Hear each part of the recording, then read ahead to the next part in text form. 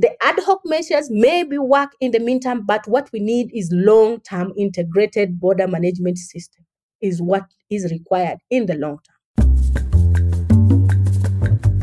Welcome to Global Dispatches, a podcast for the foreign policy and global development communities and anyone who wants a deeper understanding of what is driving events in the world today.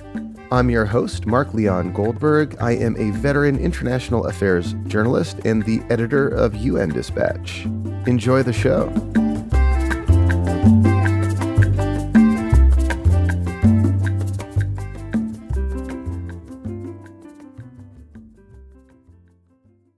Looking for a trustworthy podcast to bring you unfiltered viewpoints and experiences on global health? Tune into Global Health Matters, the podcast that connects silos and amplifies diverse voices to give you a holistic picture. Each month, Dr. Gary Aslanyan from the World Health Organization hosts discussions with guests spanning former ministers of health, award-winning journalists and authors, and frontline public health workers. Join listeners from across 180 countries for an exciting Season 4, launching in June. Global Health Matters is available on Apple Podcasts, Spotify, and YouTube. Since fighting broke out in Sudan on April 15th this year, more than 1 million people have been displaced internally and internationally. Many of the borders across which Sudanese have fled are not functional borders. That is, there is no process to register or screen people who are entering a country. According to my guest today, non-functional porous borders are exacerbating an already dire humanitarian crisis. Margaret Monyani is a senior migration researcher at the Institute for Security Studies in South Africa. We kick off discussing why the African Union is focusing more heavily on border control and administration before having a longer conversation about what Sudan's refugee crisis tells us about African borders today. And today's episode is produced in part through the support of the Carnegie Corporation of New York as part of a series of episodes featuring African expertise on peace and security issues in Africa. Please visit globaldispatchespodcast.com to access other episodes that are part of the series. Now here is my conversation with Margaret Monyani of the Institute for Security Studies.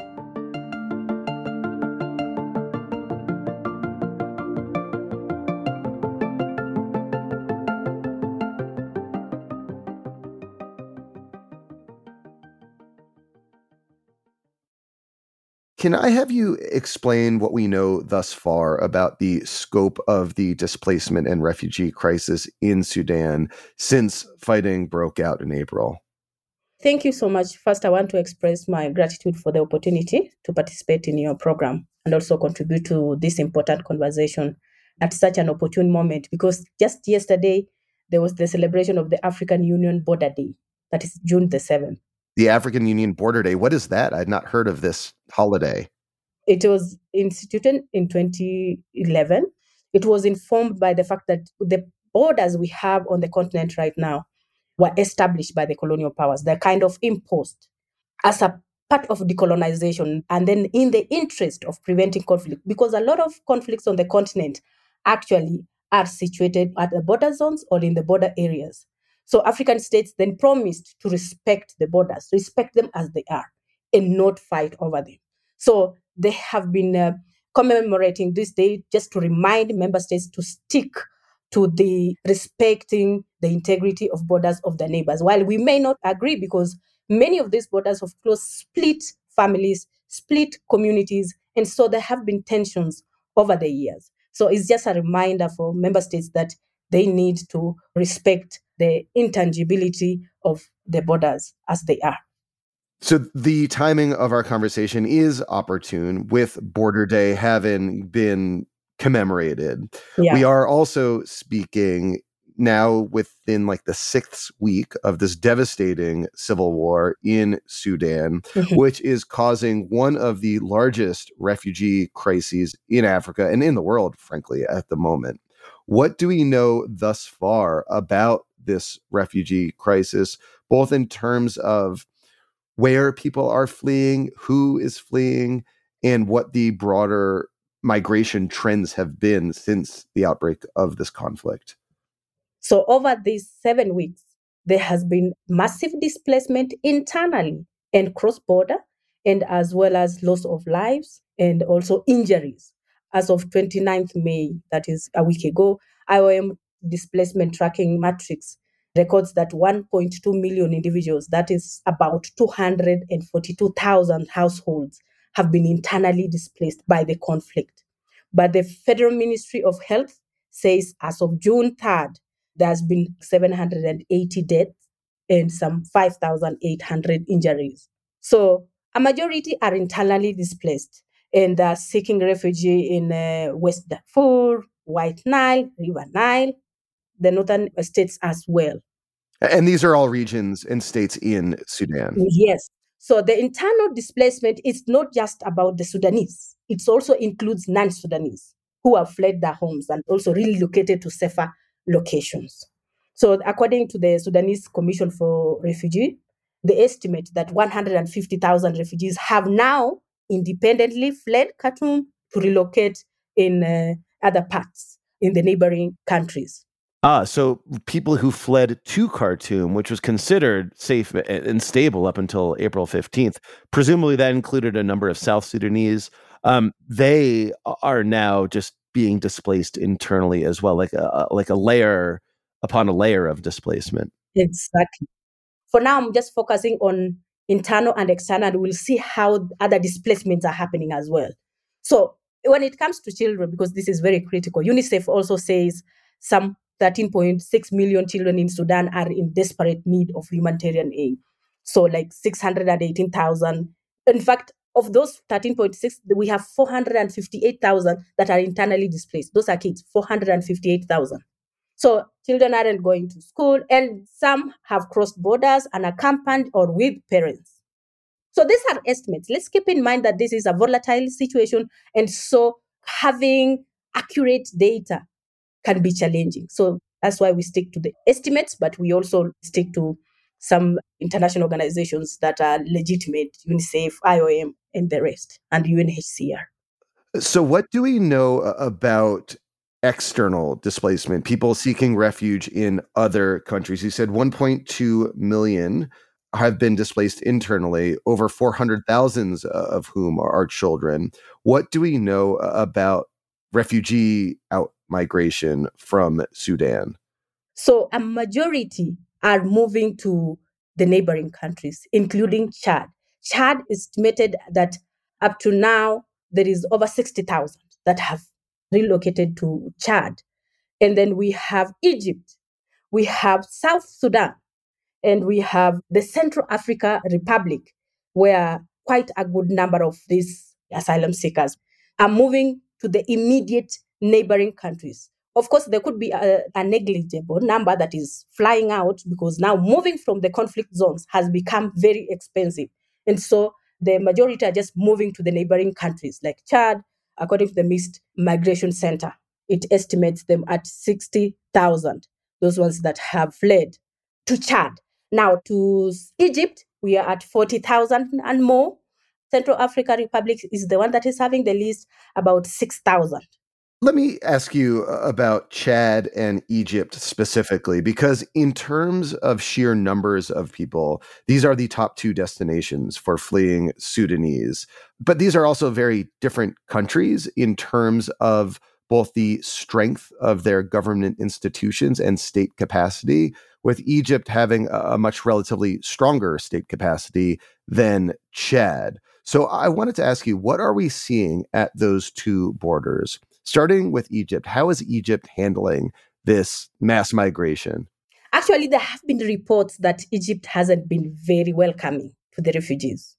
In the last month, there were reports that they are returning them at the border, refusing them entry. So they're not really returning them, putting them on vehicles and taking them back to Khartoum, but simply just refusing them entry, which is, of course, against the international legal instruments as it is. Chad, because of the porous borders, they have no control. The system is non-existent to a large extent. So the people are just crossing however they want. But UNHCR and other humanitarian organizations have tried to be at the border to be able to help these individuals, track them, give them shelters, because it was actually reported in Chad they were sleeping under the trees right at the border, just in open air. This is really very dehumanizing. And so UNHCR and other partners had to come on board and also provide protection, provide immediate needs to the people who are stuck at the borders. So, whereas the border to Egypt is non-porous, the Egyptian Mhm. authorities are not being terribly welcoming, but the border to Chad is fluid and porous, and so people are just crossing wherever they can. And you, in your research, have identified that a major problem, particularly along this Sudan-Chad border, is identifying and tracking displaced people who have crossed the border and need help. What is the nature of that problem, and why is it causing such challenges, both humanitarian and also potentially political and security challenges? So the issue of, and can we say, porous, fluid, non-existent or weak border system is actually very detrimental to the displaced. In what ways? Because a border has its function. One of the functions is, of course, to sieve those who are getting in and getting out so that they can decipher the desirable from the non-desirable. But when that mechanism is not in place, it means the desirable and the non-desirable can easily cross the borders. And in the case of Chad, and knowing that the issues around Janjaweed, rebel groups like those ones, and the smuggling, and we have to understand one thing about this region, not just Sudan, Chad, but in the whole. Smuggling and human trafficking is a big problem. And while it's a big problem legally, as per international instruments, as per those of us who are analyzing the situation. But it's not a problem to those who want to move, because smugglers are seen as saviors. So when in fact people look at them as saviors, in what way? They can help them cross borders. Like in this case, the government is absent. So they need to cross borders and go to better, more, even go beyond Chad, go beyond Egypt. So these smugglers come in handy. But we know they are only saviors to adults or those who are interested in securing the services. But imagine children who will be hijacked at the borders with these entities. And some that have been, today I was just having an interview where you realize that they're even kidnapped at the borders and their body parts trafficked. So if borders are not effective in the sense that there are no rules, there are no regulations, there's no system, there's no manpower, there's no physical structure like a border post where people can go through, have their documents checked, or if they don't have, then they can be identified. And remember that the international law also prohibits persecution of the victims of trafficking. And smugglers are aware of this. And so what do? When they are caught at the border? They are likely to pass as victims. And we saw that in like the early 2000s in the Darfur genocide, in which, the Janjaweed would very much cross the border into Chad and attack displaced populations there as well. Are you seeing thus far in like the 6-7 weeks of this conflict evidence of cross-border attacks that are owing to the fact that Chad has no real border control mechanisms? Of course, there has been spillover effects, not just in Chad, but also Central Africa. There are also the smugglers. And so Janjaweed, to some extent, in the last 7 weeks, has been having what I can say a field day, because there was nothing in place. What we see is ad hoc UNHCR coming on board, IOM, and the government is completely not on board. And so it is now left in the hands of international humanitarian organizations. And the mandate of this organization can just go as far. They cannot now impose statehood. They cannot provide the kind of security. They don't have that responsibility of sovereignty as states should uphold. They can just provide food, immediate needs. And so, yes, in the immediate borders where they're crossing from Sudan to Chad, there has been some spillover in those places. It has been reported in the media recently. And you also mentioned that there is layers of displacement, that those who were already displaced are being displaced a second or a third time. But there is also those that what we are calling involuntary immobility, that those people who want to move, but they can't. They might need to leave, but are constrained or unable to do so because they do not have the resources. And the price of traveling has become way too much. So it's become one of those groups that is really neglected in this whole debate, because like questions revolve around where are people moving to. But well, we are not talking about these people who are unable to move because of these circumstances. They are just unable to move.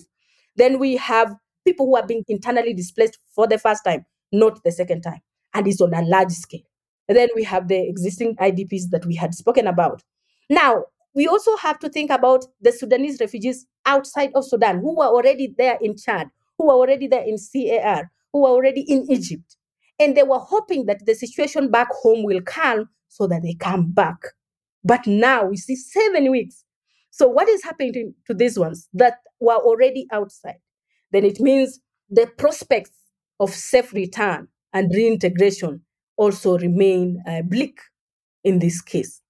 One last one that I want to mention is now the onward movement of Sudanese who are already abroad. Now that the situation back at home isn't allowing for safe return and reintegration, then they're likely to start now thinking about potential of onward movement to other countries, maybe to the southern part of Africa, maybe to Europe. And are we seeing that yet? I mean, that was certainly what we saw in Syria, which is by population a smaller country than Sudan, but was a wealthier population than Sudan. You know, you saw that first movement of Syrians to Turkey and then onward to Europe in really tremendous numbers. Do you expect that same onward trajectory from Sudanese who have, say, made it to Egypt? Do you expect just large numbers of Sudanese in the coming weeks or months to want to go to Europe? And if so, like, what would that route look like?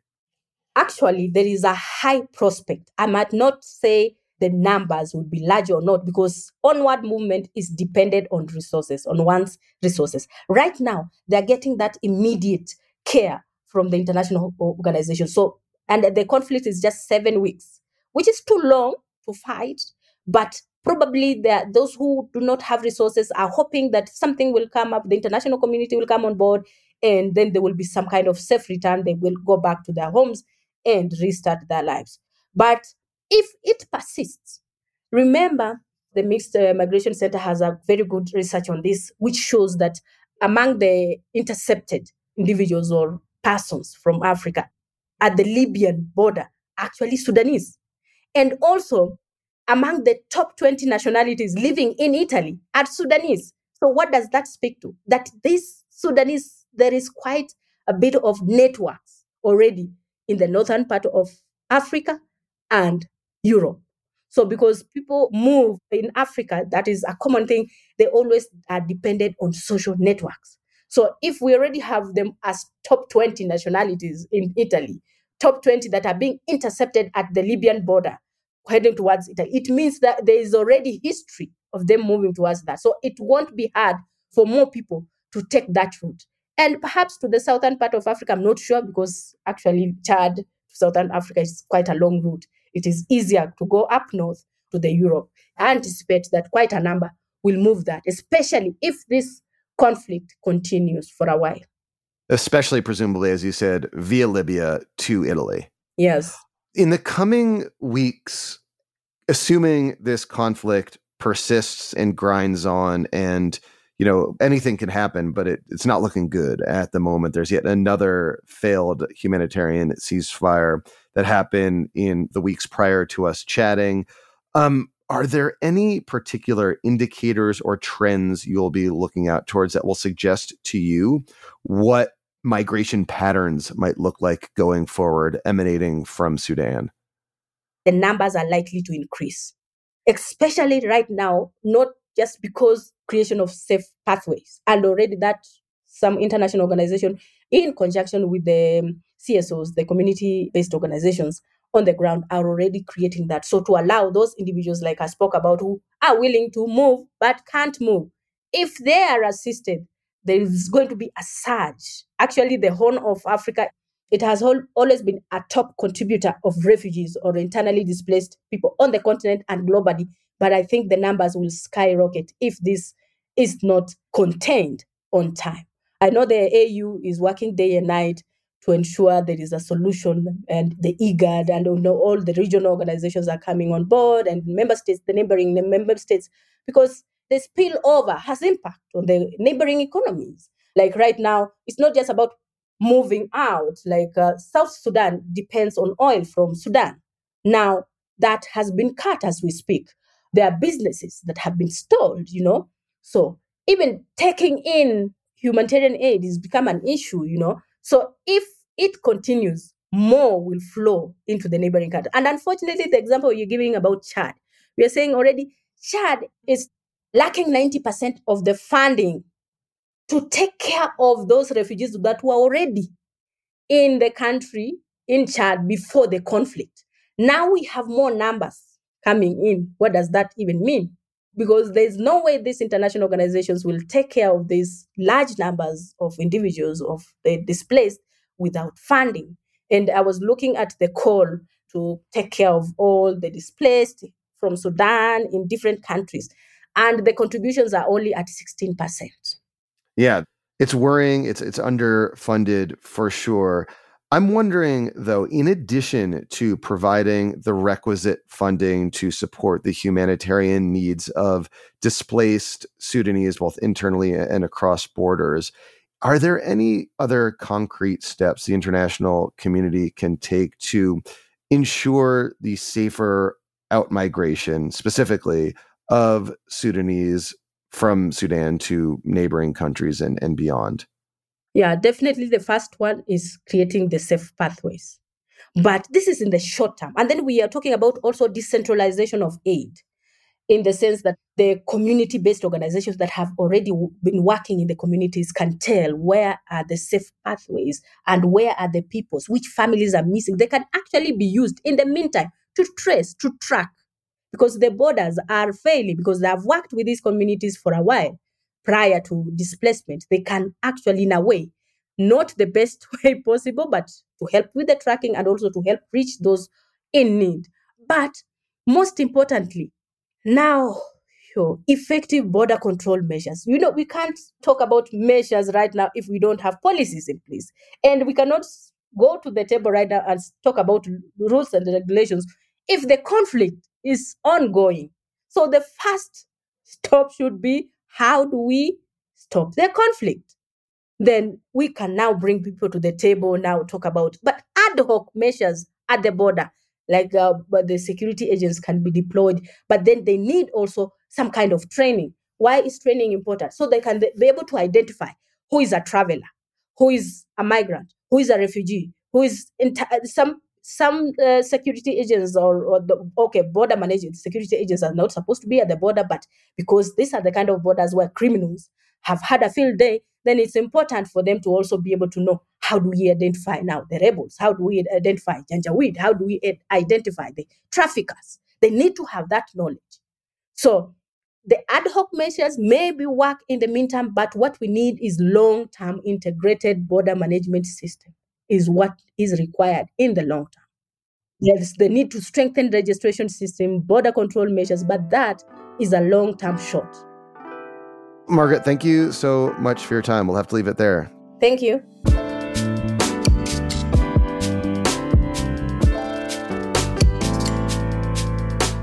Thank you for listening to Global Dispatches. Our show is produced by me, Mark Leon Goldberg, and edited and mixed by Levi Sharp.